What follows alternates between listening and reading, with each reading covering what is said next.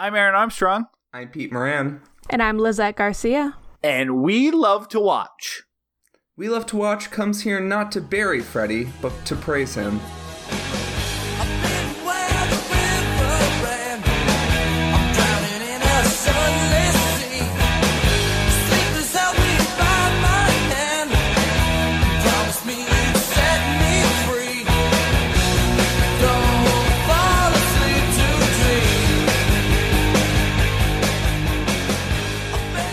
Hey, Pete. Hey, Lizette. Hi, guys. How's everyone doing this fine Spooktober evening? Good. I'm all right. I don't like adding time bias into this. Peter, people can listen to this whenever they want. So when you like that idea. So yeah, this is only for, that's great because my guess is that most people listen to this on a commute of some sort. So I listen to 100% of my podcasts. So you're saying that you only want people who work nights to listen to this podcast? Yes. Who are working a graveyard shift specifically at a morgue, A movie theater. Movie theater that's haunted. Yeah, preferably where there's been at least one unexplained death. If they can explain it, we're not interested. Not interested. I'm not really interested in like... They're like, I know what happened. That was a heart attack. Old Mr. Jefferson ate nothing but bacon for 60 years and had a heart attack. Like, that's not that interesting to me. But like a haunted morgue, it's like, I want answers. Oh no, he ruined the showing of Venom. Because of his lifelong bacon obsession. But it's not haunted because we know all the science behind why he died at this 2D screening of Venom. And also, that's not like an unresolved death. Like, you know, someone died at sea or something. Like, when he's clutching his heart, he's like, all right, I know what I did. When you think of unresolved deaths, ones that happen at the sea are the ones that are the most unresolved in your mind? Oh, yeah, because they just want to come back and see the movie. What about bacon-related heart attacks on the high seas? You only become a ghost during a bacon-related heart attack if you died mid-bacon strip. Okay, a lot of math here. Well, I'll look at the charts you have prepared later. We'll see how it all holds up to the scientific method. Yes. But Lizette, what's your take? Put a BLT on the grave and they will stop haunting you. Lizette, how many strips of bacon do you need to eat before and die as a result before it's considered unresolved? Well, okay, there's a problem here because I actually don't like bacon. I'm one of... I don't either. Probably... Oh, okay, well... I like turkey bacon. Yeah, so I'm not really the right person to to make an estimation because to me every strip of bacon I eat makes me want to die. So you're saying for the first one it's resolved. There's no unresolved bacon strip related heart attacks. You eat that bacon, you're like, yeah, that's why I don't eat it. It's gross. I guess so. I guess that's a good way to put it. So you're kind of doing Price is Right rules, like the lowest bid. Okay. I mean, I guess based on Price is Right rules, you've won, because the actual answer was 7, and I guessed 10,000. So, anyway, what a weird start. We're very sorry, but I guess this will be something you'll have to get used to. But thank you so much for joining us. No problem. Why don't you, before we introduce our show, why don't you, for people that haven't heard... or are not in the Dissolve, why don't you tell people who you are and 3 things about yourself? So, my name is Lizette. Well, that's actually my middle name. So that'll be my first thing. The second thing is that I reside in San Francisco, but I grew up in SoCal. Okay. And then the third thing should be the most, like, the wacky fact, I guess. So once about 4 years ago, I accidentally bumped into Maya Rudolph in the middle of a movie theater while running to the bathroom. I had to go to the bathroom, so I just turned to her and I said sorry, and then I walked away, and it wasn't until I was in the bathroom did I realize that it was indeed Maya Rudolph, and then I felt really bad about that. And then the second part of that story is she followed you to the bathroom and beat the shit out of you for daring to touch I wish Maya Rudolph would beat the shit out of me. It'd be a baptism by violence. Yeah. And it would make you a better person. Oh, yeah. There will be Maya. There's like 3 people on the planet that can beat the shit out of you and make you a better person. I'm pretty sure Maya Rudolph is one of them. Yeah, great. What movie was it? Do you remember that? Yes, it was actually, which, would make sense why she was there. It was a previous screening of The Master. Oh, okay. Yeah, so, she was there to support Paul. Made a fool of myself. That is a good little trump card if someone questions the story. Like, yeah, it probably wasn't Maya Rudolph. Oh yeah, at the preview screening of The Master by her husband? Oh, yeah. So, and if you've never heard our show before, where we love to watch for movie podcasts, we pick a theme and cover a few movies during the course of an entire calendar month on that theme. And if we remember, we compare and contrast them. And this week is our 3rd week of Ladies Fright Night, where we have turned over the movie selection to Ladies Who Dissolve. The Facebook spinoff from the Dissolve movie group, which we mentioned very frequently, and even more so this month. And so we will not announce what movie we are covering. Lizette, what movie did you bring to us, and why did you want to talk about it? So the movie that I brought is, as I mentioned earlier, Freddy's Dead: The Final Nightmare, which is a 6th installment of the Nightmare on Elm Street series. Well, I initially recommended it. I really don't know, to be honest. It's more of just I saw that the option for selecting films to talk about on this podcast was open. So I thought, okay, well, what's a horror film directed by a woman that I enjoy that I think would be interesting to talk about? Hey, there's Freddy's Dead: The Final Nightmare. Let's do that one. Little did I know that my choice would actually get picked.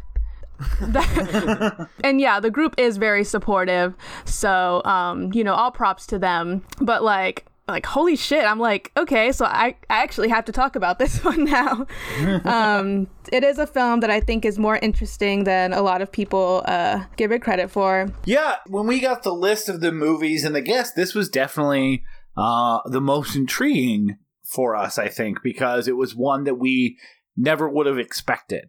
Stuff like a lot of the other movies that we're doing this month are great. Ravenous, The Babadook, but those are kind of, I think, more circled when you look at, hey, what horror movies are directed by a woman? Those get brought up quite a lot. And I'll be honest, I don't know who directed about half of the Nightmare on Elm Street movies, but I had no idea that this one was directed by a woman. So I had never seen it before this either. So I think this was definitely a very interesting. This will be fun to talk about. And we've actually never done a Nightmare on Elm Street movie before. Ooh, exciting. Or a Jason movie, or a Halloween movie, or so this is like our first movie of the big 80s slashers. I think it's such a fun pick for a bunch of reasons. One, it's our first foray into franchises, which later this month we'll be doing a few of the Halloween movies. Halloween 1, Halloween 2, and then the new Halloween 2018. Not confusing at all for people. Halloween again. And the first 2 movies we did this month, Ravenous, even though it's a comedy, the themes of it are very heavy. About colonialism and manifest destiny, and it's about, the genocide of the indigenous people of the United States. And then there was Babadook, which is about mental illness and, parental abuse, or I guess, domestic violence, and all that. And that's a very, very serious movie. There's very little comedy in it, though it is there. And then this, I was really looking forward to and did enjoy, because it's the silliest movie of the month, and it's the most fun and the weirdest movie of the month. So I think that I love that the 4 movies we've got were so different. We got a straight up horror comedy, we got a very serious horror drama by a serious director. Then we got this goofball thing. And then next week is going to be a glossier remake in more of a Hollywood style movie. And so I'm just really proud of the selections that everyone picked for us this month, this movie included. Yeah. Well, and this one is really goofy up until it starts to get really serious in a way that doesn't quite jive with the tone. I'm sure we'll talk about that more. Yeah. Pretty over the place. Yeah. Yeah, no, there are some more darker elements and themes that do come into play later on in the film. Pretty suddenly, like, oh, look, he's Bugs Bunny. Oh, wait, what? What are we talking? Oh, you gotta choose. I think you gotta choose. Do you want to talk about that, which we'll get into, or Bugs Bunny? You can't just all of a sudden have them in the same movie. It's a little jarring. But anyways, we're gonna talk about that much more here in a very short time. But Lizette, as we mentioned, we're in the middle of our Spooktober recaps. Now, it's only been 3 days since we last recorded, 3 or 4 days. However long, Thursday to Monday. I'm great with days. It's something I'm excellent at. So it's only been 3 days. So I've watched, I think, like 4. Peter's probably watched another 80. But before we get into that, is that Spooktober, Halloween, do you do anything fun? Do you go out and do special spooky things? Do you end up watching a lot of horror movies? Have you seen any horror movies so far this October that you want to call out or mention? Well, as far as the going out thing, no, just no. But usually every year I attempt just a full-blown horror marathon. I usually prioritize horror films directed by women. Actually, a few years ago, I compiled a list on Letterboxd, which I'm actually not too active on it anymore, but it's still up if you want to take a look, about horror films directed and written by women. So, as you know, along with films like Freddy's Dead and The Babadook, Messiah of Evil, rather. Blood Diner and all that, you also have The Shining, which was co-written by a woman. You have John Carpenter's films, many of which were co-written by women. Yeah, so it's basically just watching a lot of those. That's usually how all of my Octobers have been. This year, however, I'm doing a little bit of something different. I've been trying to find and watch and attempt to write about a bunch of Halloween TV specials. Oh, okay. Yeah, so it's I definitely lean more towards the animated specials just because they were a lot of them were ones that I grew up with, but I also try to look for some live action weirdness as well. And so it's stuff like It's a Great Pumpkin, Charlie Brown, Halloween Town. I'll do also like made for TV movies and Halloween episodes of TV shows. I don't usually go into Halloween themes most of the time. So that's basically what I've been doing for the most part. I've also been rewatching some other horror films that I've been needing to give another look at. Like a couple days ago, I rewatched Carnival of Souls, which was super awesome. So good. Yeah. Also, I just watched through all of the Nightmare on Elm Street films again. Yeah, we talked about this a little bit last week. In leading up to this, I didn't watch all of them, but I had never seen 4, 5, or 6, so I watched 4, 5 before 6. Only to find out, it was fine because 4 rules and 5's okay. I didn't realize that 3 through 5 kind of form a trilogy, and then 6 is like, how about its own thing now? Yep. Oh, yeah. I was saying, this is actually the first of the, again, classic 80s slasher horror villains that I've completed the series. I have not seen all the Friday 13ths or Halloweens or Child's Plays or Hellraisers or... I've seen all the Sleepaway Camps. It's kind of a different thing. I'm actually pretty bad at these franchises too, so this was a fun one to get to because now all I have left in this series is Dream Child. Save the worst for last. Yeah, Dream Child's the worst. It's still okay. It's got some good, like, there's like a aha take on me thing that I really dug. I grew up after everyone had kind of decided that all of the sequels to all of these series were bad. And then now, as I'm getting older, they're getting like reappraised with new eyes, a new generation's eyes that's not seeing them just as like pointless cash-ins. So like, I grew up loving Halloween and watching my single DVD of it over and over and over again and thinking every single one of the sequels was terrible, even though I hadn't seen them. And then at some point, someone was like, you gotta see Halloween 3. And then started watching some other ones. Yeah. With Nightmare on Elm Street, I was like, I watched New Nightmare and I watched the original. And I was like, I'm never watching anything in between. And I've been recently watching them.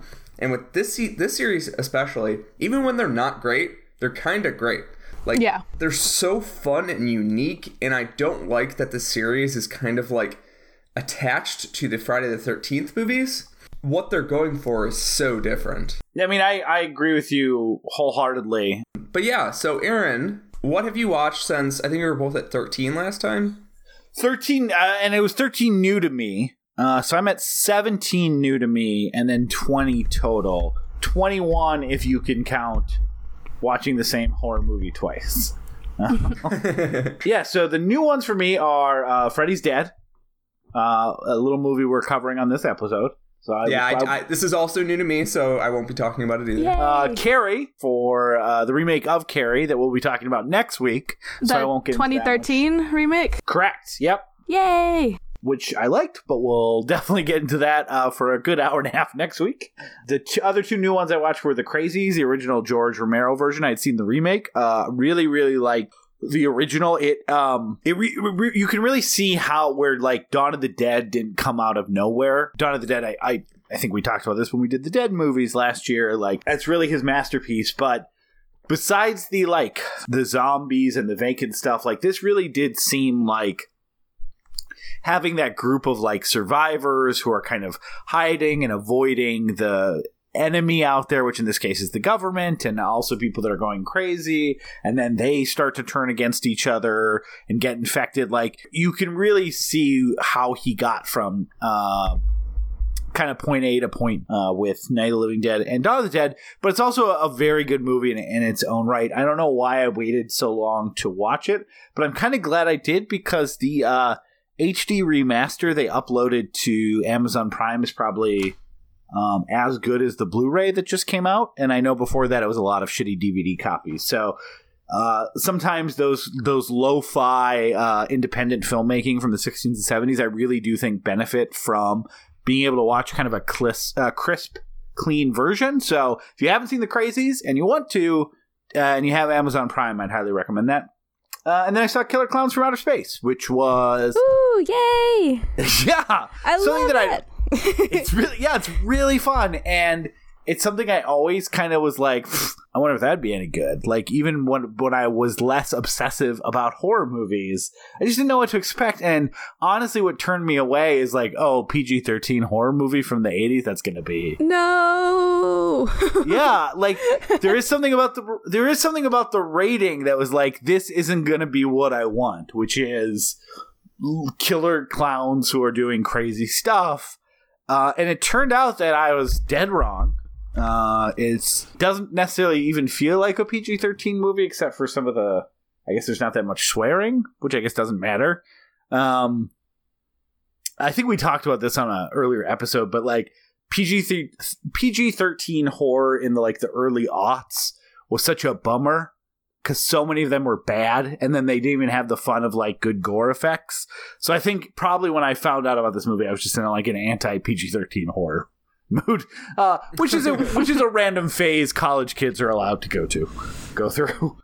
No, man, not like, everything needs to be as hardcore as possible. Exactly. So I lightened up, got older, and the movie is a ton of fun. They really commit to the premise, which I was kind of surprised. There's not, like, I don't know, I guess I expected kind of spoilers for Killer Clowns from Outer Space, but they're killer clowns from outer space. They're not aliens. They're not in disguise.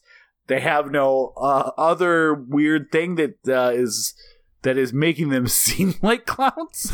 They're just monster clowns, and it's awesome. It implies that there's some sort of cosmic, force in the universe that is influencing people from all sorts of species to become clowns. Yeah. And this just happens to be a species where all of them are clowns. One of the hardest moments I've laughed at a movie recently, not just during Spooktober, which is traditionally not the funniest movie watching month, is there's a part where they just shoot popcorn at these people. Oh, yeah. That are running away. And they go, why would they shoot popcorn at us? And they're like, because they're clowns. Which is great. And then you find out what the popcorn is. And what I also like about it from that things don't need to make sense in the 80s, in our 80s horror movies, even after you find out that the popcorn is not what it appears, it still makes no fucking sense they have a popcorn gun, because the popcorn is like their hatchlings that take a while to incubate. So I'm not sure what shooting. Be like, I don't know, if you were from a chicken race and you like threw eggs at someone, you'd be like, oh, I guess I'm a little covered in eggs. but like, you know, if the key is that these are other killer chickens, you gotta let them incubate.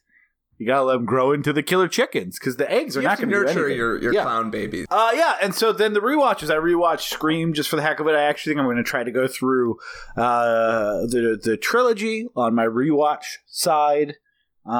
Scream's great.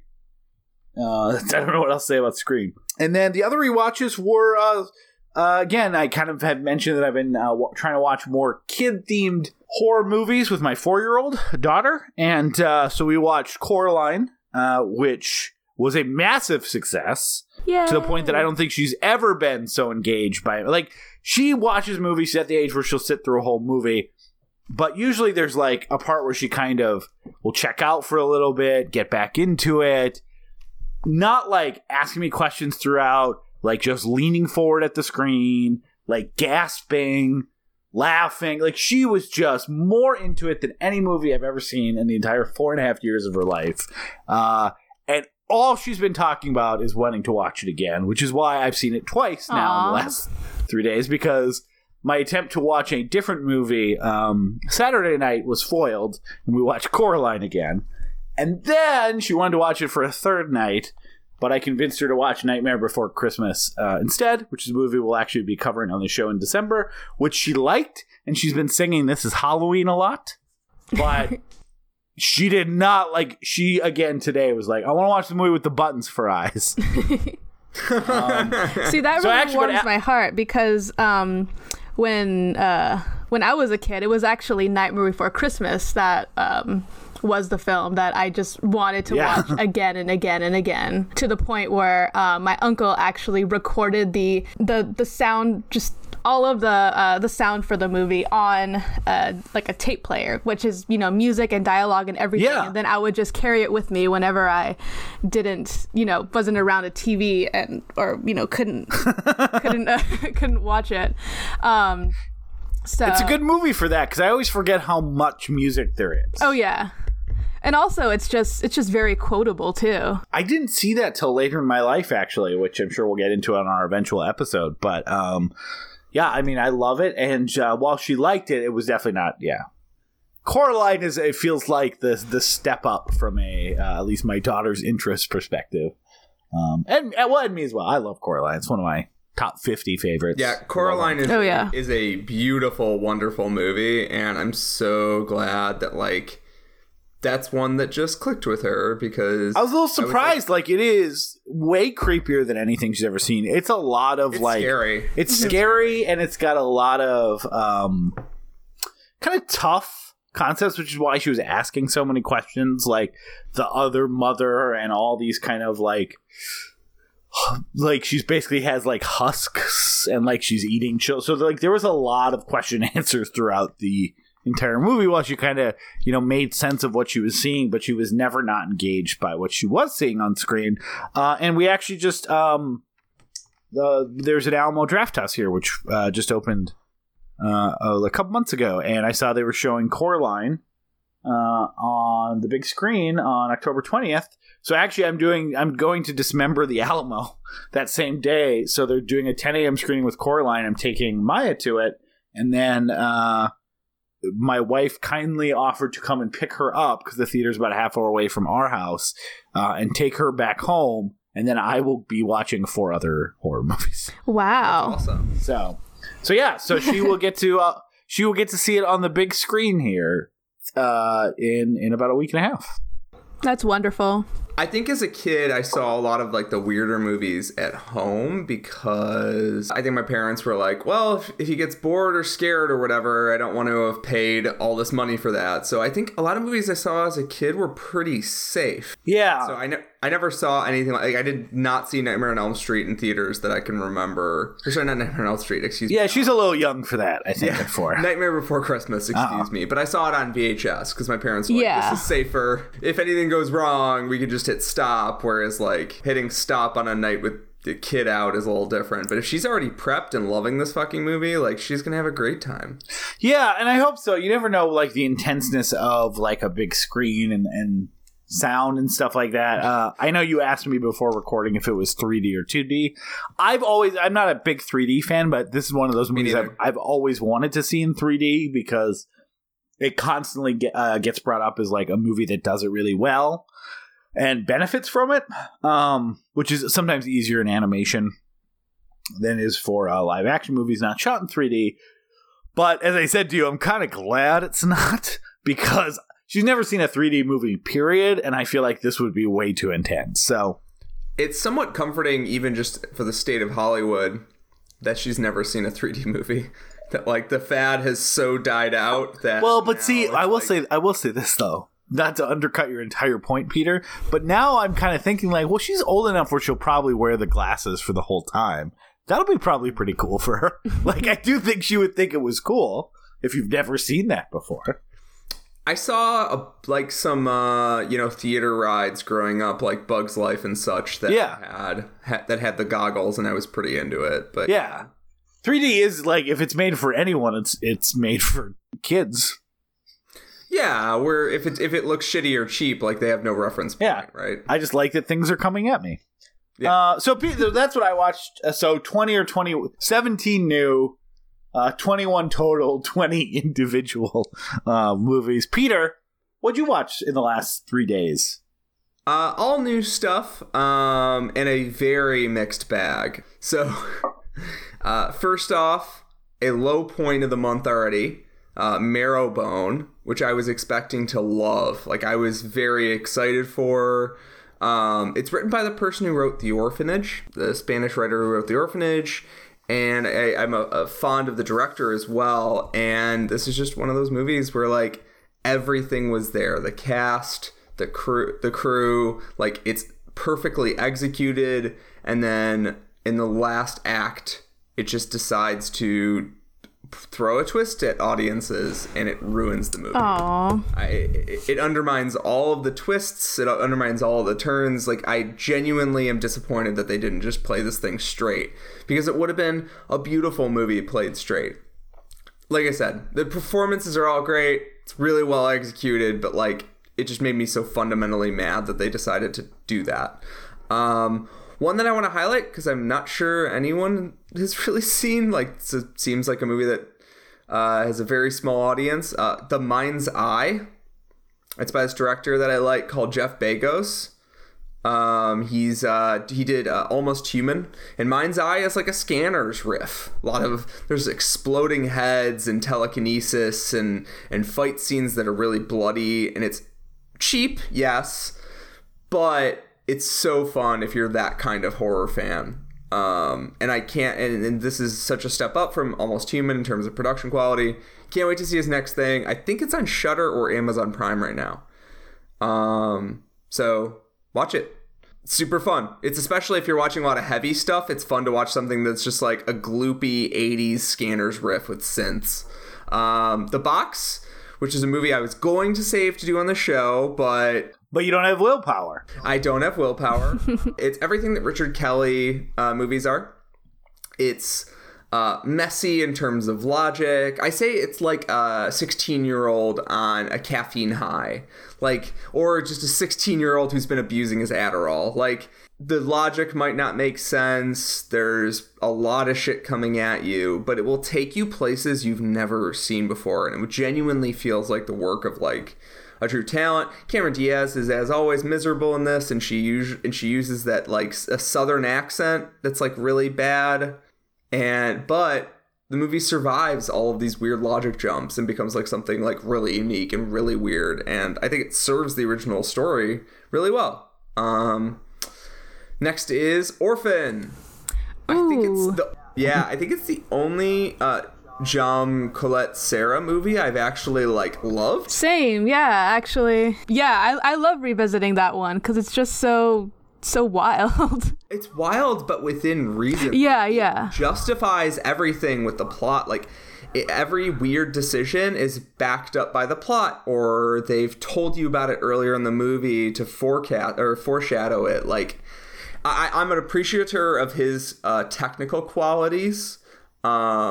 Like Run All Night and Nonstop and stuff. Like, those movies are all, and The Shallows are so well made. But this is the first time that I've ever felt like this was something transcendent above, the typical genre trappings. It's really wonderful. I think it got kind of knocked because it has a crazy twist, but the twist is so fun. Oh, yeah. Yeah, I haven't seen it. I know the twist. I knew the twist going in, and it doesn't ruin a thing. No. Okay. Yeah, nothing else he's done has even at all compared. The performances are so great. It feels like it's not quite Hereditary level, but it feels kind of like that to me. Like, it's a domestic drama first, and then a horror movie, and then as the movie goes on, the horror takes over. Yeah. I love that. As for lows, I watched Beyond Reanimator finally after loving Bride, and obviously I love the original even more. What'd you think of Beyond? I was not a fan. I was pretty unenthusiastic about Beyond. Which is a bummer, because like, I when I got into it, I'm like, sure, it was kind of aired on the Sci-Fi Network and it didn't have a budget, but like, I'll watch old Jeffy do his thing. So good and he's so good in everything. Like, and then it was just like, this is a bummer. Can this be over? A bummer. It felt like a cheap cash in on something I loved. It's a blank rehash that just should not exist. It's not even a good send off for the character. Like, the special effects, there's not even good gore. They're so bad. It is sci-fi TV level. Yeah, there's a couple cool things in the third act, but like, it is one of those movies where the first 70 minutes are going to bore the fuck out of you, and then some crazy stuff will happen in the last 20 minutes, but it's like not quite there. Also, got a really bad gender politics shit in there because it's from 2003. I'll touch here on Dolls really quickly by Stuart Gordon. I don't really like Charles Band movies, but I like his Stuart Gordon ones mostly. And his Stuart Gordon ones are awesome. Like, Dolls is a really fun little kooky movie. Again, just like Mind's Eye, but in a different way. And it's a nice refresher if you're getting burned out on horror movies, because it's like fun and silly and light, and doesn't have, I'll tell you right now, it does not have a bleak ending, which is like kind of refreshing for, horror. Bones is a movie I watched by Ernest Dickerson, who worked with Spike Lee. He directed Demon Knight, Tales from the Crypt, which fucking rules. Is that the one with Snoop Dogg? Yes, Snoop Dogg is the like slasher here. The slasher. Oh, okay. He's like genuinely like a talented dude who sometimes does terrible movies. And Aaron, do you want to know why I watched this movie most of all? He directed a little movie called Future Sport. Oh, Future Sports. Oh. The sport of the future. Was Dean Cain in this? No Cain. I was going to say, most people don't realize that really the only way the director shines is with Dean Cain. It's kind of like Scorsese, De Niro, or Scorsese, Leonardo DiCaprio, or Scorsese and Joe Pesci situation, really. But specifically with whatever his name is, and Dean Cain. Yeah, and Dean Cain. Ernest Dickerson, Dean Cain. That is, it's the De Niro Scorsese for a generation. So he didn't have Dean Cain in this one. I really want to talk about this one because it disappointed me, but like I was so engaged with it. Like I was rooting for this movie so much. Yeah, you kind of live updated me. Yeah, because I was so into it for the first 70 minutes, and then it just becomes like silly trash for the last 20, 30 minutes, and it really... It was like secret masterpiece? Oh wait, maybe not. This movie's garbage. Oh wait, yeah. Now I see the 2-star reviews. Got it. Pam Grier's in it. Snoop Dogg's in it. Catherine Isabella's in it. I think she's the only white person. But it's got a really great like cast, and it's very creepy at times, and it sets up its story so well because Ernest Dickerson was a cinematographer who directed episodes of The Wire. Like, he's a really like talented dude. And I wish someone else had written the script, because in the last like 20-30 minutes of this thing, it falls apart. And it's so interesting to me because it has Snoop Dogg as the villain, and Snoop Dogg's kind of good. He's like compelling as this like creepy dude, which everyone sees. I don't know. Do you guys see Snoop Dogg as this like sweet, thoughtful, like stoner artist dude? Because that's how I see him. For the most part, yeah. I mean, I feel like his legacy is long and complicated. Yeah, I don't see him as this scary guy, like, in any context. So I see him as, like, I don't know, I see him as, like, a decent dude who smokes a lot of weed and, like, likes his family and shit. So, I mean, he was accused of murder. You know, a lot of people get accused of murder. I'm not saying he did it. I don't know enough about the case, but it is funny that you're like, he's just a sweet guy. I can never imagine him murdering someone. It's like, do you know, Peter, that this happened? I'm not, like, you're laying it on a little thick. I'm pretty sure he like tripped over a box of guns, but I just don't see Snoop Dogg, especially in the modern context, and as someone who listened to his rap music like back in the 90s, like I still just don't see him as that kind of guy. Yeah, he did always seem like a big sweetheart. So the fact that he was able to pull off a slasher villain is super cool for me, but the fact that they fucked it up by making all of his kills really silly in the last 20-30 minutes is like, come on. Like, you had all the pieces for something amazing here and you just goofed it. But yeah, that's the last two I don't really want to talk about. The Psychic, Lucia Fulci. It's like a Giallo movie. It has a fun twist at the end. It's not really worth talking about. You want to talk about the other new watch for both of us, Freddy's Dead, Final Nightmare?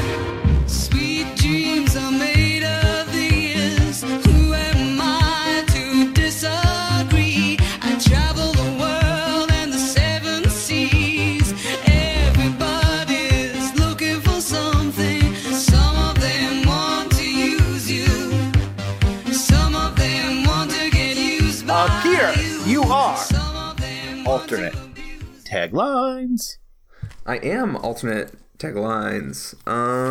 Let's tag your lines. Yaphet Kotto makes me go to this movie. What the fuck was that? You didn't even have the rhyming scheme down. Anything else? Anything else in your bag of gold you've been hoarding? Fuck you. I had another one. This ain't no game. Well, it's incorrect, factually. It is sort of a game. This ain't mostly a game. All right, well, quick recap. Frederick Von Cougar of the Vermont Von Cougars has so stupid. The reason I'm laughing is because of the dead silence I met with at the acknowledgement of how stupid that was. So anyway, it opens with the last of the Elm Street children who is dreaming on a plane. Well, he's not on a plane. He's dreaming about being in a plane. And Freddy shows up to kill him. And they kind of do this like opening crawl that basically says, "Hey, you know all those Elm Street attacks? Well, the town went fucking nuts." And essentially, you find out throughout the course of this movie, jumping ahead a little, that they don't allow children anymore in the town. And there's a couple of stragglers that are like Elm Street kids that Freddy still has access to, and kind of reminiscent of Dream Child and Dream Master uses them to bring other people into his dream. So it kind of starts with this amazing kind of 10-minute dream sequence that does not result in the death. But this kid, what's his name? Terrible Actor Jones? He doesn't have a name. Okay, so great. For the first time in this podcast, I haven't actually forgotten his name. The character is unnamed. He's referred to throughout the whole film as John, as in John Doe. So he's literally nameless. So, and then at the end, you find out he's actually Tyler Durden. No, so John Doe He's at this other like youth center for these kids that don't have homes. They're working with a counselor named Maggie, who you also will find out through her reaching back is not only an Elm Street kid, but Freddy Krueger's daughter. What? When they first kind of talk about having a kid, like that's kind of a half plot of Dream Child. So I thought that's what they were referencing, but no, this is like a child that he had before he was killed. And she has repressed that memory.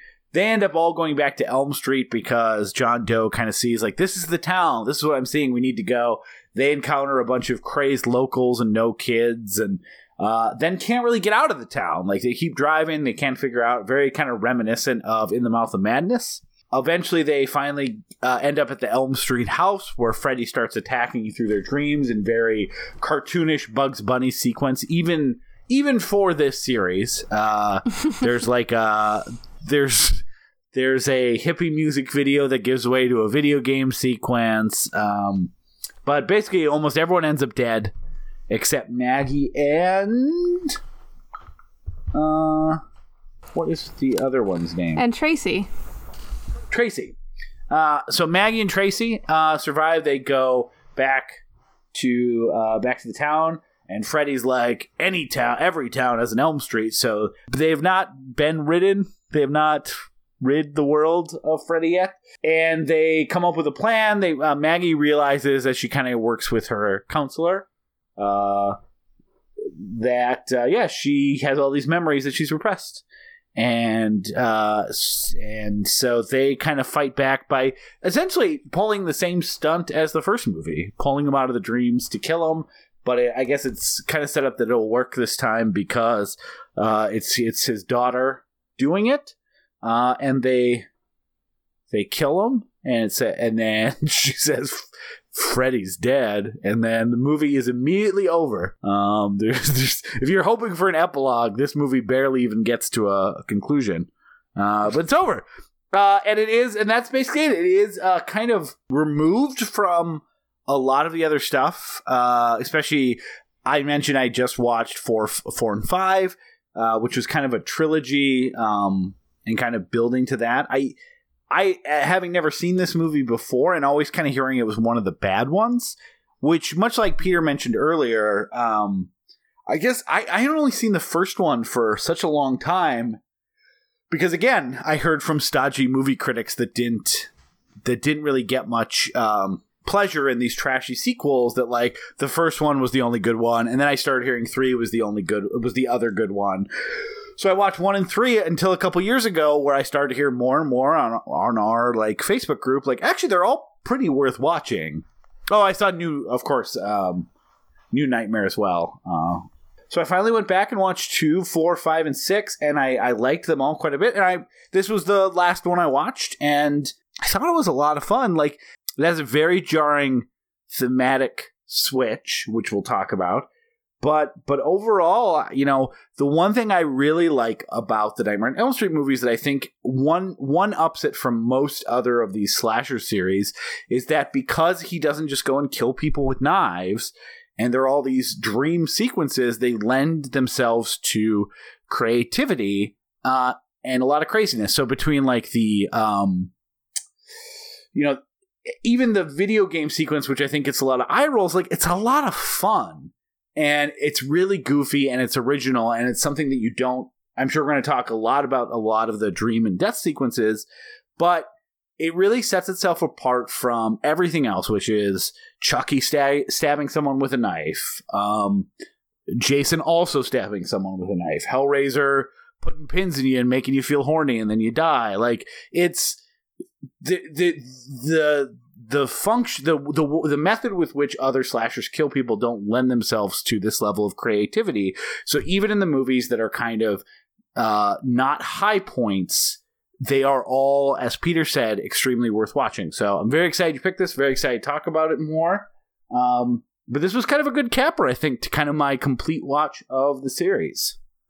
Yeah, I think it kind of, it's an interesting tone, but I think it's also pretty much the only tone it could have ended out with, if they were planning to kill off the franchise, which they kind of were at this point. They just believed that, you know, it was getting a little bit too predictable in format and just in terms of, like, you know, storytelling. You know, we get introduced to these characters and then one by one they all start getting killed off until there's, you know, one final, usually a woman by the end, who, you know, like sways or like shoos Freddy away somehow or another. And especially in the last couple movies, they got very dark just in tone and aesthetic. Especially with Dreamchild, which relied a lot on like a sort of gothic atmosphere. Well, and just kind of this kind of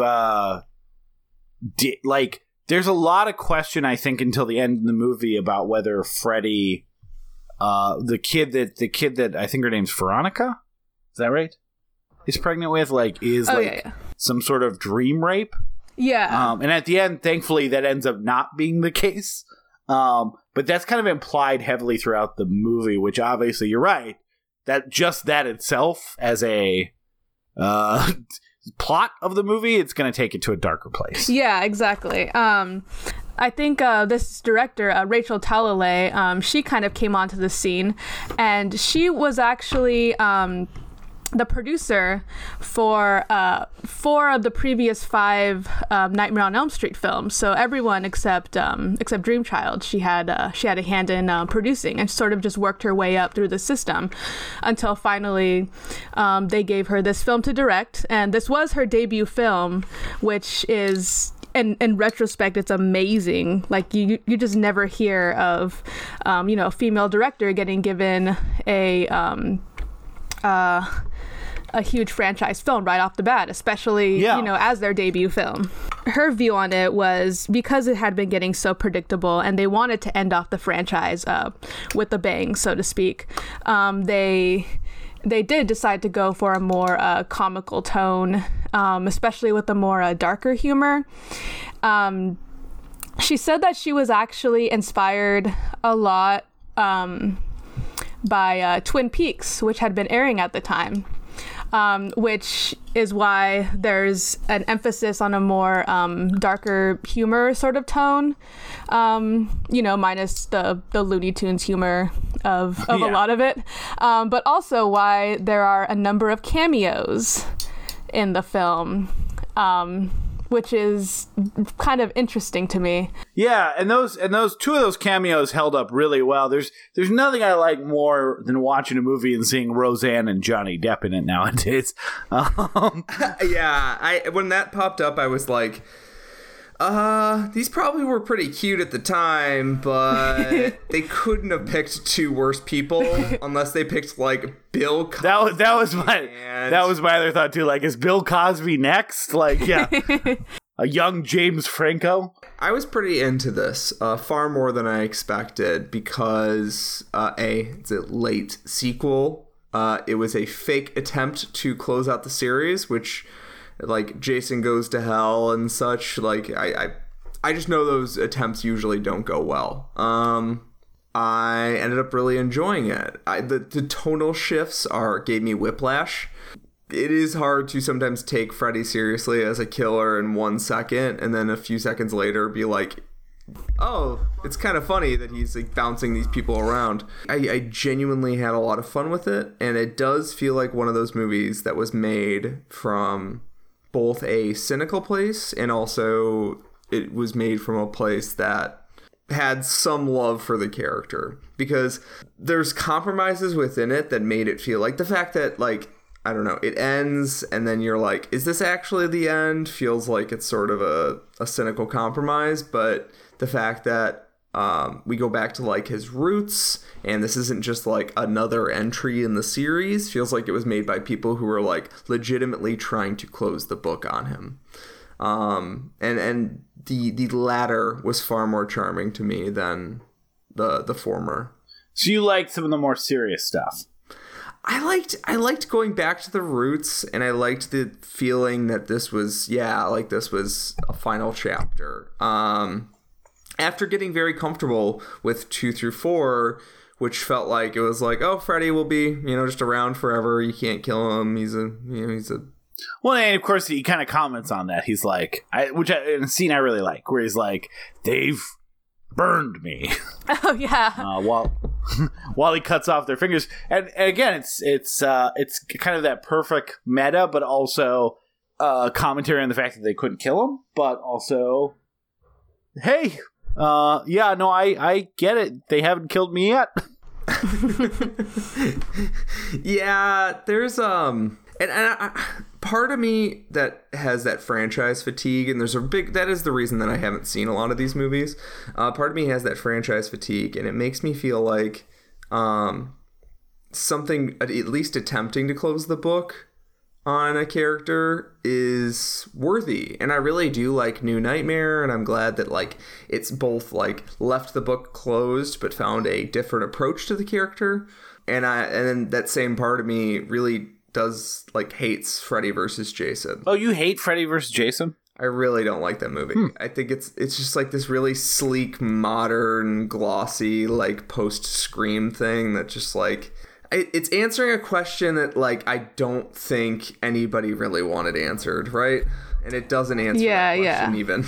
You're totally right. I do think everyone wanted it answered. Whether they answered it successfully, I do. I mean, you hear about the production hell on that, and I think there was a lot of interesting takes. I agree that the take they settled on isn't the best, but I remember having a lot of fun with the movie. But you're right, it does feel, and maybe this is what they were trying to do, King Kong versus Godzilla than Freddy versus Jason. Yeah, and I think it kind of makes both characters uninteresting in a sort of a blandening effect where I don't really want to see them as these superheroes that have specific powers, and this is how those powers, mash up against one another.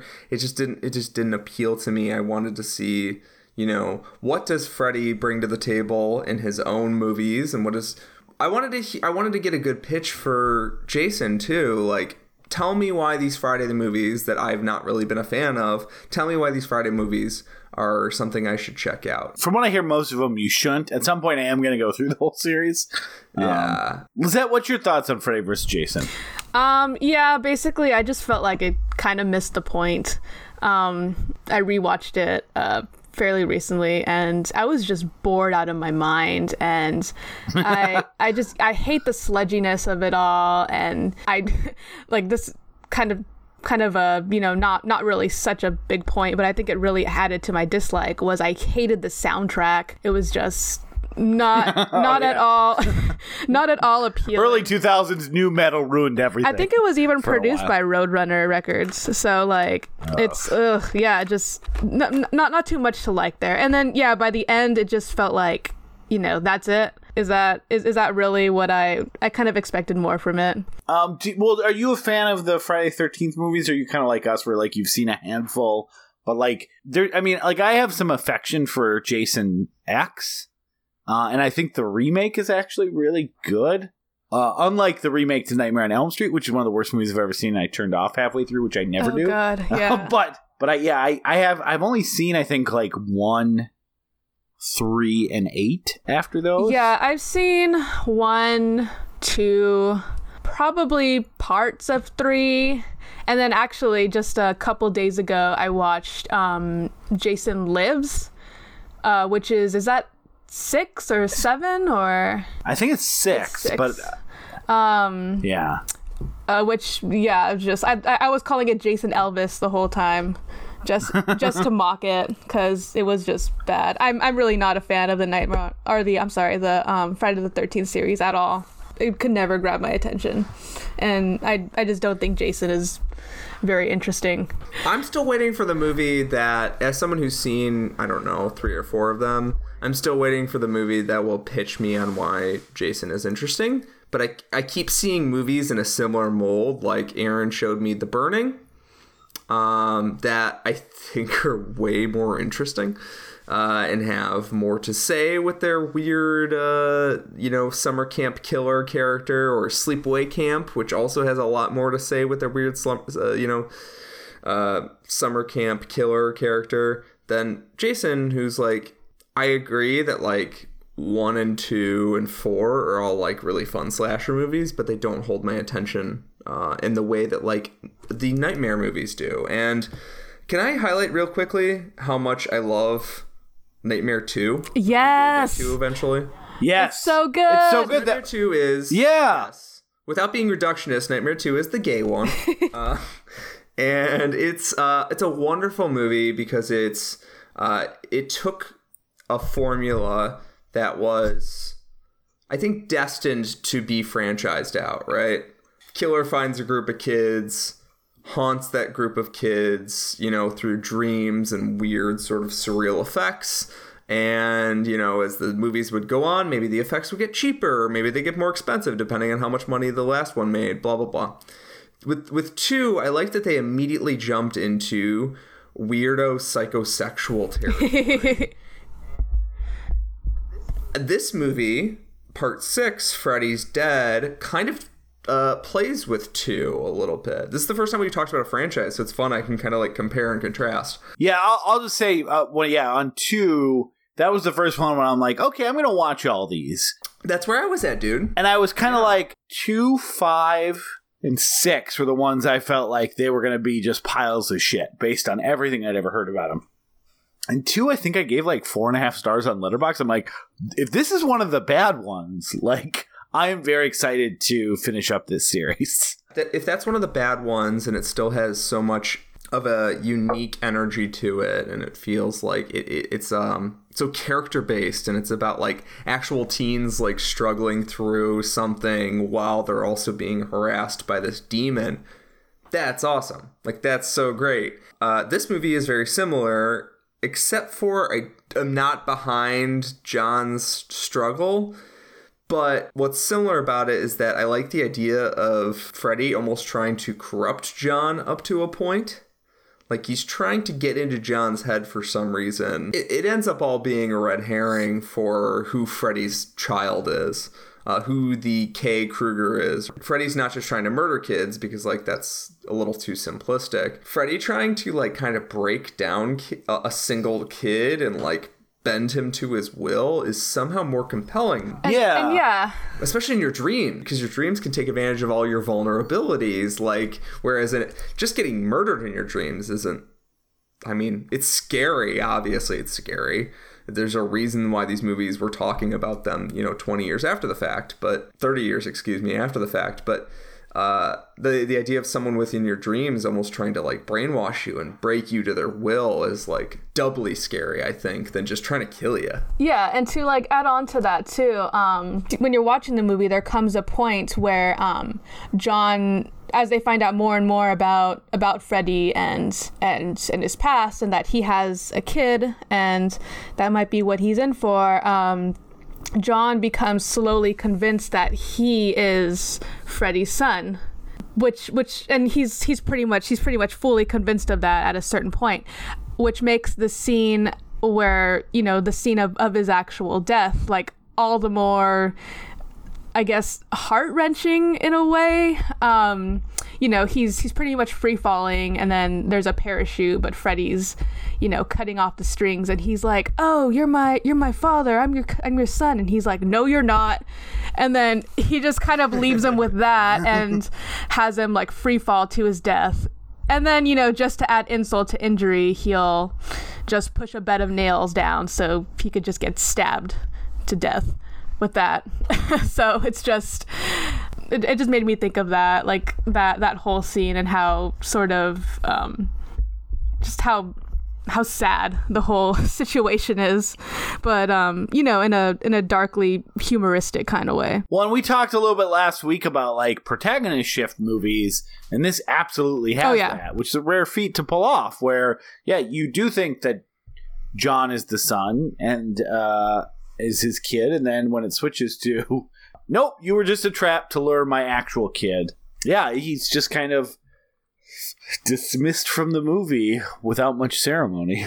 And no one mourns him. John had to go back to his home planet. I get it. Like, you go back in these movies and some people are not good actors, and that's fine. They don't have to be. He is especially bad. Like there's a line where I think it deserves to be as famous as the Showgirls line, where like now I'm forgetting what she yells specifically. Which Showgirls? The one that she yells that different places. The where are you from? That movie rules. Molly asks him, where are you from in this? He says, in this exact tone, they are having a normal conversation. Where are you from? I don't know. like you went from 0 to 18 very quickly. He was like, I need to stay awake. Do you have any coffee?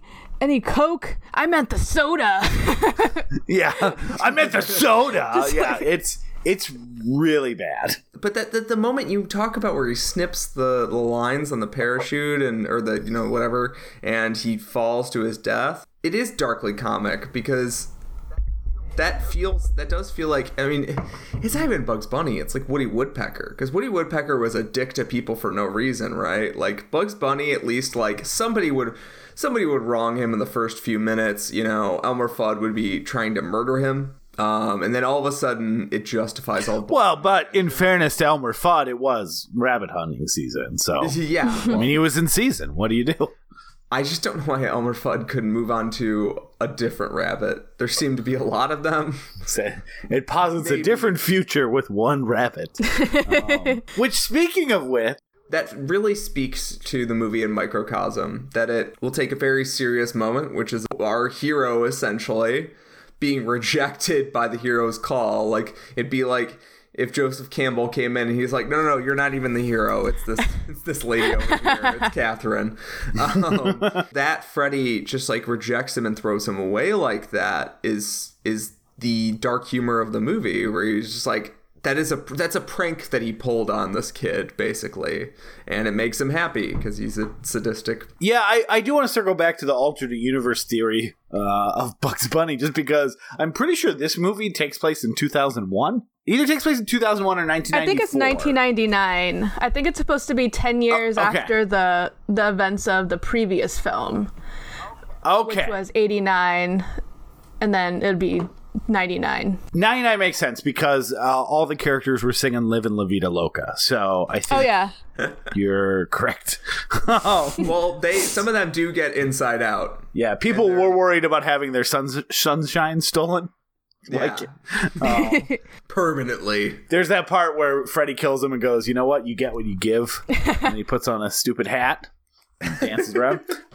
Anyways, those are all the songs we know from 1999. Yeah, but it is kind of weird that they jump ahead that much in the future. Let's talk a little bit about the concept of actually dealing with the effects of 5 movies worth of dream murders that are happening in your town, and all your kids keep getting killed. Like, I really like that they start with, okay, if this is actually happening, like, what ends up happening to the town? Well, the town doesn't want to keep their kids there because they all keep getting violently murdered by this person that all these parents murdered. So they, like, send them out of the town, and then are kind of driven mad with separation from their loved ones. Like, that's an amazing concept to start a Nightmare on Elm Street sequel. I could be wrong, but I actually think it explains at the beginning that Freddy actually killed off all the kids. That's in the, like, almost Escape from New York thing, where they're showing you, like, text over a map. Yeah. I guess my only confusion is that, like, well, I guess you're right, because Roseanne and Tom Arnold at some point are like, they can't stay here. Yeah. No, that makes sense. I think you're right. Yeah. Even worse. All the kids are finally dead. And then, like, yeah, because when they bring John Doe in, he's, they're asking him, like, oh, where are you from? Who are you? And he's like, I don't know where I'm from, but I know I'm the last of something. I don't know! This movie's so 90s. Incredibly 90s in that regard. Like having a really good opening concept. Yeah, it opens with that, like, grungy version of the theme, and then all of the music in it is sort of like grunge. Yeah. And all the kids, like, Breckin Meyer is in this fucking thing. So P.S. my phone, I just realized this now, or when I was looking at my notes, my phone helpfully autocorrected Breckenmeyer to Breckenridge-Meyer, and I think that should be his name going forward. Well, yeah, you refer to people by their proper Christian name. This is his first movie. And you can tell. And he is a Bart Simpson. Yes. Which makes it even more 90s, because he's sort of like, he's a bad boy. He's making a pipe bomb. I guess Bart Simpson didn't really smoke pot. Or make pipe bombs, really. Cherry bombs. Yeah. He's sort of like Bart Simpson 8 years later, and it's very depressing. Got a ponytail. Very depressing. All of them are edgy, basically, in a very 90s way. But I think that that's actually a good thing. It reminds me also of the Dream Warriors group, because they were also a group of damaged kids that get recruited by John, or they're not even recruited, they just end up on the journey with John. John is too much of a non-character to recruit anybody, but end up on the journey with John are all essentially these misfits and these freaks and outsiders, and all those are in quotes because it's similar to the Dream Warriors, which were all like suicidal kids, essentially. Not only is it a very 90s thing to have your cast be all outsiders, I think it's a very dramatically compelling thing. It operates off the idea that these kids, they might be more damaged, they might have seen more shit than, your standard run-of-the-mill, happy kids. Which I guess, the kids at the beginning of the first Nightmare movie were pretty happy, right? They all seem like normal kids. But in this, they're tougher because they've been damaged. Just like in Dream Warriors. Like, that gauntlet of terror and pain has made them a little tougher. And I just think that's a really interesting way to take this stuff, because usually we see survivors of attempted suicide, or we see survivors of domestic abuse and all that as these like fragile little waifs, and like, one sudden breeze might snap them in half. But it's kind of fun to see a horror movie, which the genre can be really regressive at times with its depictions, to treat these people like heroes and to treat these people like badasses for a little bit, and the fact that they can take a little bit more than the usual people because they've seen more shit. Yeah. And yeah, that's totally right. And I think it's also especially the case with the female characters here, not just Tracy, but with Maggie, because, they both have their own sense of trauma, or their own personal traumas, rather. But they also do have their own sense of agency in having to deal with that. Which I think is a very powerful touch. Yeah, I really do like all that stuff. And maybe this is a good time to kind of jump into the kind of tonal confusion of this movie, because it feels so jarring, because Freddy has never been this cartoonish before. He's definitely bumped up against this, but there's like moments in this movie where he seems almost unconcerned about killing the kids and really just likes playing with them, like the video game sequence where the Wicked Witch thing at the beginning. He just seems, and I like that. Like, I really like this idea of turning him away from kind of this child molesting origins of him. Which is something I kind of want to touch on in general, because that's something that's kind of hinted on in the first movie, and then isn't a huge component, but it's always in the background. And then one of the things that the remake, why I fucking hate it so much, it's like the remake is, let's really double down on the fact that Freddy is like a child rapist, and focus almost exclusively on that. And it's like, why would anyone want to watch this movie? But I think in the original series, this is the first one that really brings that to the forefront. And I agree with you 100%, Peter and Lizette, about like, I like the way the teens are depicted as these tough people. But that really does, my biggest problem with the movie, a movie I like I said, I very much liked overall. My biggest problem with the movie is the way that exists on top of also the goofiest shit that they've had Freddy do. So it's very weird tonally in that it's probably the most serious they've addressed the Freddy didn't just kill these children, like he sexually abused and raped them. And then it also is the goofiest and most playful Freddy is from a murder standpoint. So it's very jarring. I think both of them in a vacuum are done well, but it's very tough watching those exist side by side. Yeah, that's understandable. Yeah, that's what's holding me back a little bit, because I would have loved a whole movie of Freddy being a full-on cartoon character. When it gets to the video games section, I was like, holy shit, this would be like if Joe Dante in the mid-90s were really on his luck and had to... Joe Dante would have made it all sort of a cohesive piece. This does ask a lot of audiences to sort of, accept that whiplash between, like, some very, like, scary scenes of, like, Freddy Krueger not in costume, fucking Robert Englund dressed in a domestic setting, smashing a woman's head against a tree in wide shot, thankfully, while a child watches. Then, seconds later, Freddy is like, it's game time, bitch, or whatever. Like, it is a little hard to swallow all as, like, a cohesive piece. But I love a lot of the individual elements of what they did here. Now, the one theory that I have, and was that maybe this is something that I'm missing, is that I do think, because once it goes to that area of, like, the domestic abuse and everything else that, like, Freddy represents, it stays there. It never goes back to being goofy and funny, which is a very good decision. Yeah, exactly. And I can almost see it as, and I have no idea if this was the director's point, but I could almost see it as a kind of an indictment on the fact that Freddy got so goofy and funny. By bringing up what, like, you've been cheering on for all these years. Like, I think you could make a case that it almost does work at, like, hey, because the Freddy movies and the Jason movies kind of became, and I think why a lot of kind of stuffy critics were like, this is bad, which I disagree with wholeheartedly, but they did kind of become these things where you went and cheered on the deaths, and that's the case for myself in a lot of these movies too, because they're inventive, and I like gore effects, and I like, how crazy some of these things can be. But Freddy, which had the goofiest and lines, and he was the one that talked back, and had the ones that, like, people really went on his side. Like, he has the most abhorrent backstory. So I don't know if this was it.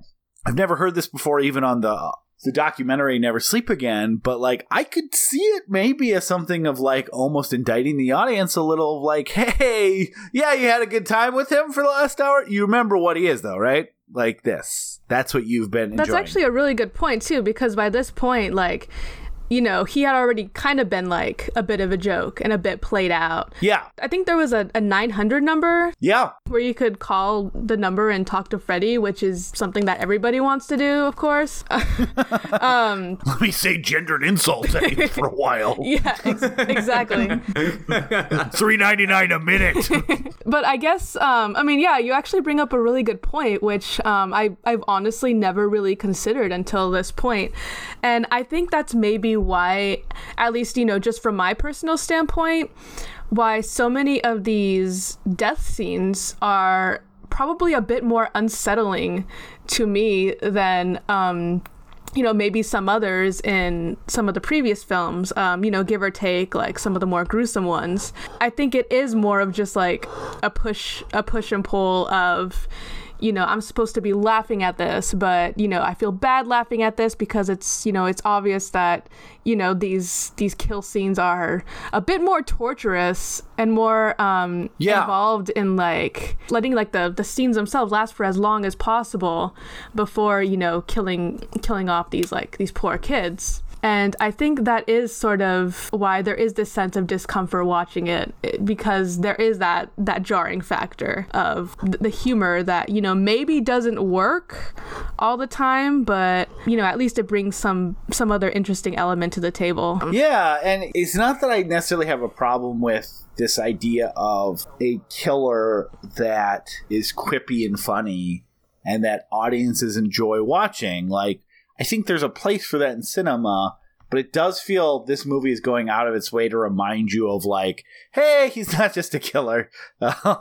He's truly a monster, and you have spent years sitting in theaters cheering him on as he calls people a bitch and then murders them violently. Like, he's not the cuddly neighborhood serial killer. Like, there's this dark history that no one's been highlighting. And, you know, the director of this, she takes a magnifying glass to that. And again, transposed with how goofy everything is before that, and then stops suddenly once Maggie has a realization. You know, I almost wonder if that tonal uncomfortableness is intentional now that we're discussing it. Right. I do like that it wrangles with that part of Freddy, and it doesn't use it as... Aaron, you said you didn't watch the Nightmare remake all the way through. I've never seen it. It really was like the most misguided. There's about 10 movies I can talk about that I've turned off halfway through. I'm sure like a lot of us, it's like, well, once I've committed, I'm just going to see it. And if I give it 1 star on Letterboxd, I give it 1 star. This was like just 45 minutes of like high school kids crying in cafeterias about what they went through with Freddy. Oh, no. And it was like, this is beyond the pale of... I just didn't even understand. Well, first of all, that's a very specific part that was not... Like I said, it was in the background for most of these movies. So the idea that, like, you go and say, that's what we should really focus on, raised my eyebrow to begin with. Because if anything, it seems like, why don't you just do the more fun thing? I get it's 2010 and everything's gritty. But, like, they leaned into it so hard, it was like, I'm fucking done with this movie. This is bothersome to me on a level that I would usually power through, but not this time. Not today. It sounds like that movie mishandled the sexual violence aspect of it by leaning into it as a legitimate tragedy and then being like, oh, also it's a fun slasher movie. It seemed to enjoy wallowing in it, which is different than like addressing it. That's a good clarification. Whereas with this, it seemed like it wanted to recognize the inner horror of Freddy and where he came from, because it also talks about the circle of violence. Yeah. Freddy was into self-harm. He had found himself using self-harm as some sort of release for his angst, his violent tendencies, whatever was going on under the hood. Coping mechanism. Self-harm for it. Yes, his coping mechanism. And then his dad comes to beat him, and he's like, hell yeah, like let's do this, Alice Cooper. And so it is interested in the sort of circle of violence that, like, yes, you are Freddy's child, and this is where Freddy came from. So like,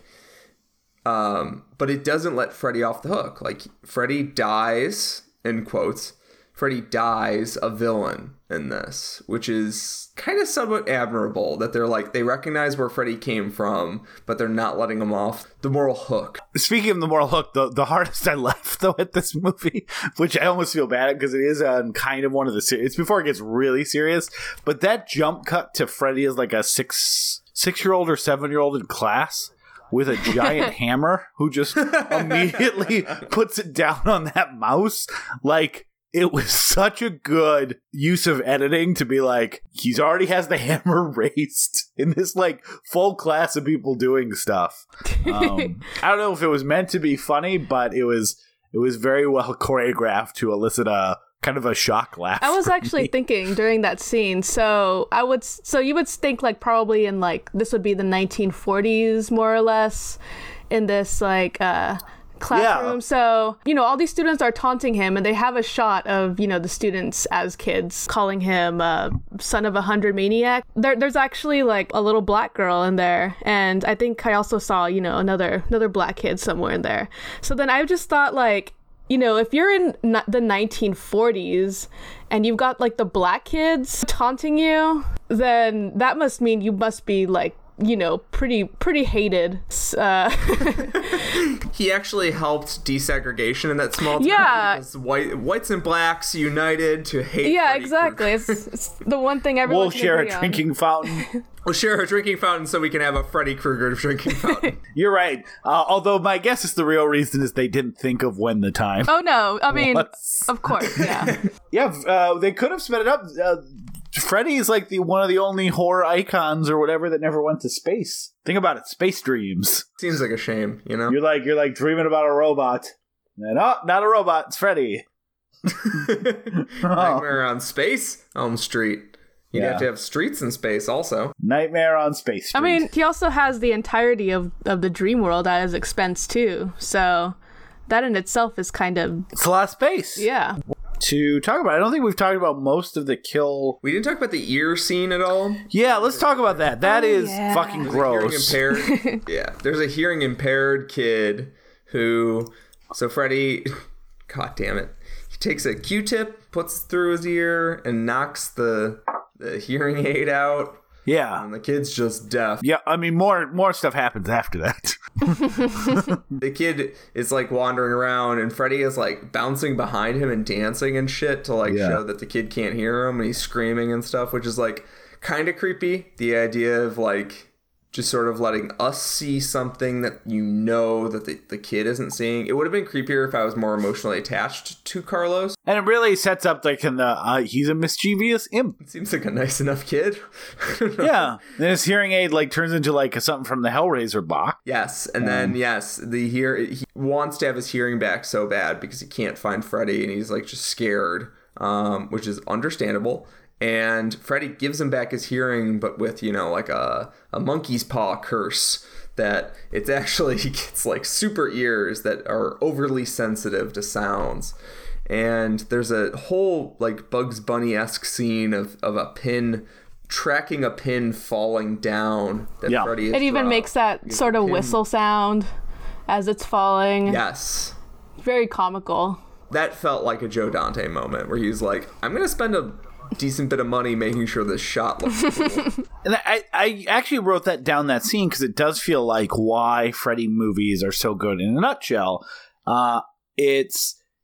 they all have like these amazing concepts around them, and it's like, okay, a kid with a hearing aid, like no one ever stops at like the one thing in most cases anyways. Like it's like, okay, so this happens, now what's next? And it's this idea of, and this movie does it as good as any of them, it's this idea of just keep building and building off of one central concept until sometimes it gets crazy and ridiculous, like the best kill, the scene in 4 with the roaches. But like it doesn't matter, it's like, okay, here's our concept, hearing aid. Let's think of 10 things that could be scary about a hearing aid, or running into a roach motel, or falling out of an airplane. And then they're never I feel like the lazier version of this series that's not as endlessly rewatchable or iconic is they just do the one thing, right? Like, take away the hearing aids or turn the volume up and drop the pin. But like the way they just keep cycling through ways that they keep orbiting their one central conceit is why, and going for broke each time is why like these movies are so much fun to watch. Oh yeah. Yeah, that's what I really wanted to touch on with this, is that like they're lucky that they chose a concept that relies so much on surreality and craziness, because that kind of guarantees that every movie at least needs to take a swing at that. And with this, there's a lot of crazy shit going on. Particularly, yes, the demon ears that you know, it's sort of like, it would be an ironic punishment if the kid deserved punishment.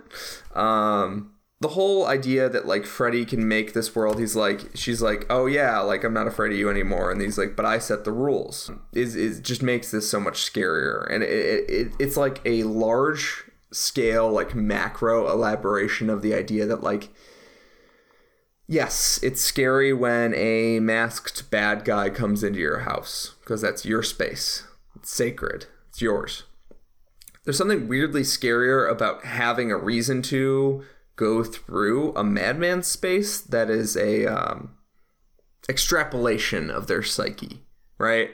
And that's why Freddy movies are so scary and you know, at least like visually interesting, is because you're going through some sort of different interpretations and extrapolations of Freddy's psyche. So it's, you know, Texas Chainsaw Massacre, that's part of the reason it's so scary. That house is so dank and gross, and there's roaches climbing on shit, and then all of a sudden, like, just like, you're like, oh yeah, I'm nowhere near home. This is all their space. I'm not just in the killer's, you know, space, like, you know, geographically, like I'm in the killer's mind. Just like Texas Chainsaw Massacre, they have so much trouble escaping because like nothing quite makes sense, even though it's like a recognizable house, that they keep going into rooms that they're like, I don't know. Is this a way out? Everything is just has animal parts everywhere. Yeah, if you're stuck in someone's head, it's the same way. Like, okay, does this room lead out? Oh, nope, this leads to a totally different carnival room. because I'm in someone's head. Although, if anyone needed a shrink to enter his head, based on going in there, I think Freddy got the right person for the job. Yeah, and I like comparing this series more to Phantasm. You would compare it to Hellraiser, because Hellraiser also leaned into surreality very quickly, like in the second movie, basically. But Hellraiser got very shitty after 3, so it's... I'd say after 2. I didn't really like 3, but Hellraiser... I haven't seen 3, but I know some people that like it. Yeah, Hellraiser 2 rules, though. It's my favorite of them. And Hellraiser 2 would feel like of akin to this series. But yeah, very much so. Phantasm is way more of akin to this series. It starts as like a dreamy, grounded kind of horror movie at the beginning, and then it develops into like this bigger mythology and lore, and then... like, people start taking the fight to the villain within, like, 2 or 3 movies. Only seen the first. And we never really get, like, a new nightmare for Phantasm. Yeah. The last one's just kind of, like, sort of closing the book on the series. So, okay. But Phantasm does the dreamscape weirdness sort of, like, dream logic thing where you're like, well, I guess we're in a new set piece now. So I think it's a better comparison point than Friday the 13th. Lizette, have you ever seen the Phantasm movies? I've only seen the first one. If you have a good tolerance for 90s, more 90s style production, then I think you'll really like 2 through 4 or 2 through 3. Okay, good to hear. I'll put that on my list. Yeah, 2's on my Spooktober list. I like all of them to some degree. Yeah, even when it takes a step down in terms of respectability, I'm still seeing things here that I'm not seeing on this scale in any other movie. Yeah, so the last thing I had for scene-wise is just like, it's kind of weird. We really talk about this, and that's fine because it's not a good idea, and the special effects are worse. But, like, there's, like, 3 floating skeleton head dream gods that, like, gave Freddy his power to go invade dreams. Sorry, yeah. Dream demons. Weird coelacanth fossils. It's a bad concept, and it's barely in this, but whatever. I just don't understand why they gave the ghost heads the, like, Simpsons nerd voices, because they do all sound like, oh no, Freddy's gone. It's like... who thought that? Like, Dream Demon sounds fucking cool as shit. Dream God's my mistaken one. Cool as well. But, like, if... oh, this is the Dream Demon. Hello! Please let us possess you so you can kill children. Like, it's not a great look. Talks like Peter's normal voice is what I'm saying, essentially. Oh, you asshole. Them kind of being these, like, demon fish things that float around, and that being the explanation for how Freddy got his powers is also, like, kind of one of those things where Lord eventually does detract from the power of simplicity. Like, letting your brain fill in the gaps is usually a pretty good move. But I feel like they were setting it up more for, like, well, how will they know that he doesn't come back this time? It's like, well, this time the dream demons are gone. So I think people are going to be pretty accepting that he's gone forever. There's quite a difference between, like, the video game dream and the abusive fathers in this. Like, sort of as final thoughts.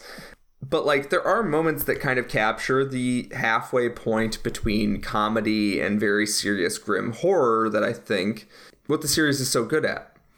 So, like, there's a scene where Freddy holds his hands up, and he's like, you think you can kill me? They tried to kill me this way. And he chops off a finger and say, they burned me. And he chops off another finger and say, they buried me. And then he chops off another finger and said, they tried to use holy water on me. And chops off another finger. Like, I think that was, like, kind of like a perfect encapsulation of what I want Freddy to be in the late movies, which is just doing ridiculous shit, terrifies people, but still kind of funny. Like, he's chopping his fingers off to make a point. Like, and then, like, yeah, there's a point where he's like, and this is my favorite, and then he actually holds up his middle finger and essentially just flips off the audience as he that's when he says, like, the holy water line, and that's kind of basically what you're talking about. For a closing thought for me, it did feel kind of good that this felt like an actual finish for Freddy, because at this point, I was very much done with the character.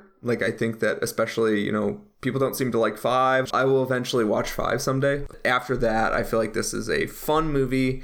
I think Rachel Talalay as somebody who worked on the series for, 4 movies previous, bring a sense of history to it. And I like that she wanted to reflect on the themes that she didn't really have time to reflect on in the previous movies, because she was a producer or, special effects person and what have you.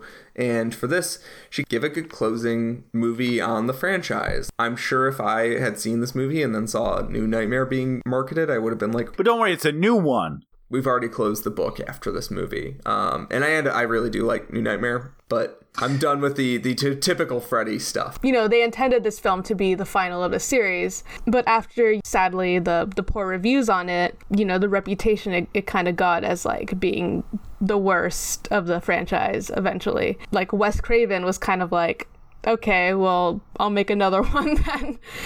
So really, without this film, we wouldn't have had New Nightmare as it stands. If you want to thank it for anything, then you could thank it for that.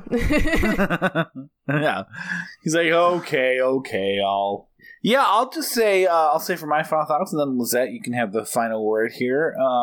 I really enjoy this discussion, and I really think that the path to let us down kind of giving you all the goofy, funny Freddy shit, but also make you a little bit reckon with the goofy, funny Freddy shit is kind of unlocks it for me. It just makes it even more interesting as not just a capper to the movie, but like a capper to the series as a whole. Like, it really feels like, now that we're discussing it, it is trying to get the audience to notice something that it probably hasn't really thought about for the run of the series. So that even if it's not like a real true plot wrap up, because most of the wrap up plot threads are introduced in this movie, it really does feel at the very least like a thematic wrap up of coming full circle to where the series began, while also reckoning with what the series had become. So I think it's, like I said, I don't know if that's exactly what was intended, but assuming that it is, which I almost have to at this point, like, it feels kind of brilliant in a way of kind of doing something the audience wasn't expecting and maybe didn't really recognize, and maybe didn't like. Like I said, my first thought was like, that was really uncomfortable tonally, but I wouldn't be surprised with someone, especially who was with the series for as long as she was, if the director wasn't trying to make you a little uncomfortable. So I really enjoyed this, and it was kind of also the perfect capper to my my viewing of the series as a whole. I see this as just one of the top tier Freddy movies. I just think more people should come around to it as being just genuinely fun and genuinely creative by its own right. And I guess I have the stance of not really having grown up on watching any of the films. I didn't watch the first film until I was around 18 or 19. So I guess I don't have the sort of like baked in idea of Freddy as this menacing villain. I just kind of see him as, I kind of gotten the sense that he already was this sort of comical villain just from the get-go. So, those parts didn't really bother me all too much. And if anything, it kind of made me enjoy the film all the more. I do think it's genuinely funny, even though, as you say, it is also discomforting in a lot of ways. But I'm also just very surprised at how much I enjoy it more and more. Yeah. The franchise is always really good with having strong female protagonists, but I think it's especially the case here, especially with the case in repressed trauma, which the series has always sort of played around with throughout its entire run. And I think this especially just sort of encapsulates that. Also, provides some pretty good backstory to the whole Freddy mythos as a whole. I'm really passionate about this film and about Rachel Talalay in general. And it's really sad that she didn't have too much of a filmmaking career after this. Although I see she's doing good things with Doctor Who, so that's always, always a plus. Yeah, and she did, we didn't really talk about, she did Tank Girl, which I haven't seen, but everyone is like, you need to see Tank Girl. Well, after this film, she did one called Ghost in the Machine, which is not really like totally great, but it's, you know, very kind of an underrated sort of look at like sci-fi and technology of the 90s, especially like computer technology. And I think Tank Girl is especially just very, very messy, but a lot of it just had to do with the studio limitations that was placed upon her. I think it was only made for about 25 million. Which, you know, if you're going to make a Tank Girl film, yeah, you're going to need more than that. It's a lot of sets. Yeah, exactly. A lot of sets, insane costumes, and, you know, just... And they didn't have any faith in it from the get-go, which is, you know, from there, it also got poor reception and it bombed at the box office. And from there, it just, you know, she kind of just never made another feature film again. Just really sad. But I always like go back to how she was sort of trusted right off the bat to make her debut film, the last film of a very successful horror franchise. And it did very well. I made it sort of my goal in life to get more people to come around to this film, and Rachel Talalay in general, because I think she's so good and so brilliant in her vision. And I think especially this film is a good example of that. Yeah, no, that is perfect. And I agree. I'm so happy that not just that you brought this movie for us to talk about and watch, but also that it gave me an excuse to finally watch 4 and 5. I think 4 is in the running for my favorite of these movies. Like, it is just so much fun. And I said it last week when we were kind of talking about doing this episode, and I should probably say it on the episode proper. Like, it really cemented my belief that like all the Freddy movies minus the remake are absolutely worth your time. And this is a series where I can see myself going back to many, many times, and this is such a good wrap up. So thank you so much again for not just bringing this to us, but appearing on our show. Oh yeah, of course. Thanks for having me. I hope you will come back again in the future. I'd love to. Excellent. Lizette, you were absolutely wonderful. Thank you so much for bringing this one on, especially because this one might have taken us a while to get to. Like yeah. You just pointed out, like, we haven't done these big franchises at all. Yeah, of course. And we definitely wouldn't have started with 6. So yeah, I was actually afraid that it'd be so different from the rest of the lineup from this month. Not afraid, but it was just kind of unexpected that enough people actually wanted to hear me talk about this film in general. Because, you know, who doesn't want to hear about Ravenous or The Babadook or Carrie? But, like, if you ever give this one a chance, it's very commonly seen as the worst of the franchise up to that point. Well, I'll tell you what, again, that's why when I saw the list, I think Peter and I were both like, ooh, I know nothing about this movie besides just it's the final nightmare. So we were excited to try something that was, a little bit outside of what we would probably, you're right, typically do. So that's why I was so excited to see this, and I'm so glad that this was such a fun episode. Oh yeah. Do you have anything to promote? I'll probably just plug my website, filmslikedreams.com. As I mentioned earlier, I'm currently writing about a series of Halloween TV specials. Yeah, yes. So I'm currently doing that. Probably up until around mid-November, because that's as long as my Halloween seasons last. I've been doing this since September 1st, so, you know, I just really like to drag it out. And then from that point, I'll probably be doing some year-end wrap-ups. I like to talk a lot about music on there. Sometimes I'll talk about movies, but I've been doing that less often, but I've been planning on making it more of a priority. So I'll be having, like, you know, year-ends, like, top whatever albums, songs, pop singles. I write a lot about pop music, especially of like earlier years, but I like to wrap up for the current year as well. So I'll have a lot of those coming up. And yeah, just filmslikedreams.com. Awesome. Well, we will include that link in our show notes, and I'm especially excited to check on the Halloween TV specials. That's something that Peter and I have batted around doing for a Halloween special episode at some point in the future. I hope. So, Peter, we have one more of these before our own Halloween special. So next week we're doing Carrie with Carrie. Yay! It sounds like a bad play that we're doing. Carrie with Carrie, opening on Off-Broadway. But it is not that. Carrie on Carrie.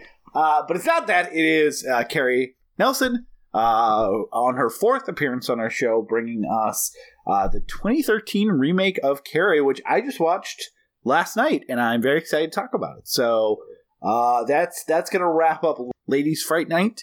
And then, Peter, what's our Halloween special? Our Halloween special, we'll be talking about Halloween. Oh, should I? Oh, we're also going to be talking about Halloween. Oh, yeah. You mean we're going to be talking about Halloween 2? Or we're going to be talking about Halloween? Oh, we're going to be talking about Halloween 2, but we're also going to be talking about Halloween. Oh, so Halloween, Halloween 2, and Halloween as well? We're going to talk about Halloween 2, and we're going to talk about Halloween. As well.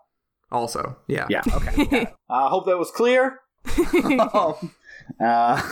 But, yeah, that's what we'll be doing. So, and then I think we've already recorded most of November, but I think we're close enough to just say we probably mentioned it a million times because we've recorded so much of it. But yeah, we'll talk about the exact movies later, but we're doing The Family That Eats Together Stays Together, about cannibal families. Yay! And 2 of them are also women-directed horror movies. Ooh, which ones? Blood Diner. Yay! Okay. And Raw with Joey Lee. Oh, yay! Both of those are excellent. Yes. It was a bit of serendipity that we ended up putting the Cannibal movie for November. I mean, I guess November, the reason we chose it is because of Thanksgiving, when everyone goes home to their families that you might despise. And we're like, what if you ate people instead with them? And thus a concept to talk about Raw and Texas Chainsaw Massacre was born. So, that is what we're going to be doing next month. Yeah, the other 2, we might as well say it. We're doing Texas Chainsaw Massacre for the first one right after Halloween. So we're actually, it's kind of crazy. Peter, you had the perfect analogy that we tend to save some of these movies that we really want to do. Like, you save, like items in video games. Like, you get to the end, you're like, oh, I never used it. So we're really doing something that makes us feel an existential dread that we'll run out of our favorite movies, which is insane. But we're doing Halloween followed by Texas Chainsaw Massacre. So that's exciting. And then the other one that month we're doing is Spider Baby. And so with that, I think we can wish people, you can say this is the final goodbye. Aaron, Pete, and Lizette are dead. The final goodbye. Good night. Good night. Good night.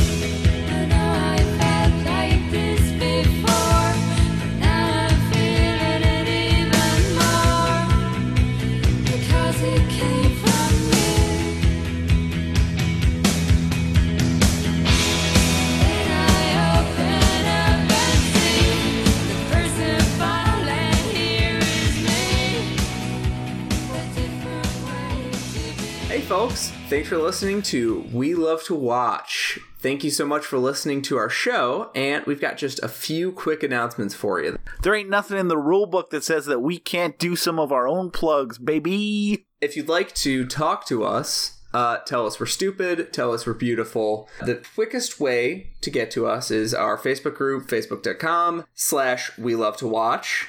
Or our website, WLTWpodcast.com. Leave us a comment. Tell us we're doing a good job. Only tell us we're doing a good job. We're so sensitive. We're sensitive boys. We're soft boys.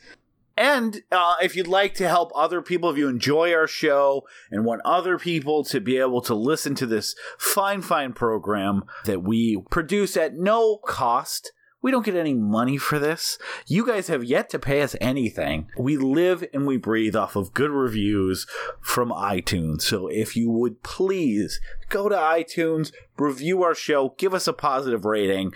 We would love to get more and more people involved in this show and this community. I know you hear it all the time, but it really does help. And we're also available, if you don't use iTunes, we're also available on Google Music, Stitcher, Tune in. We're currently on SoundCloud. We'll take that out if SoundCloud goes away.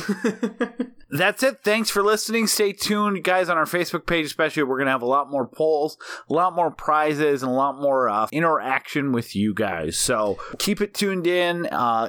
Let us know what you guys are thinking. And again, above all else, thanks for listening to We Love to Watch.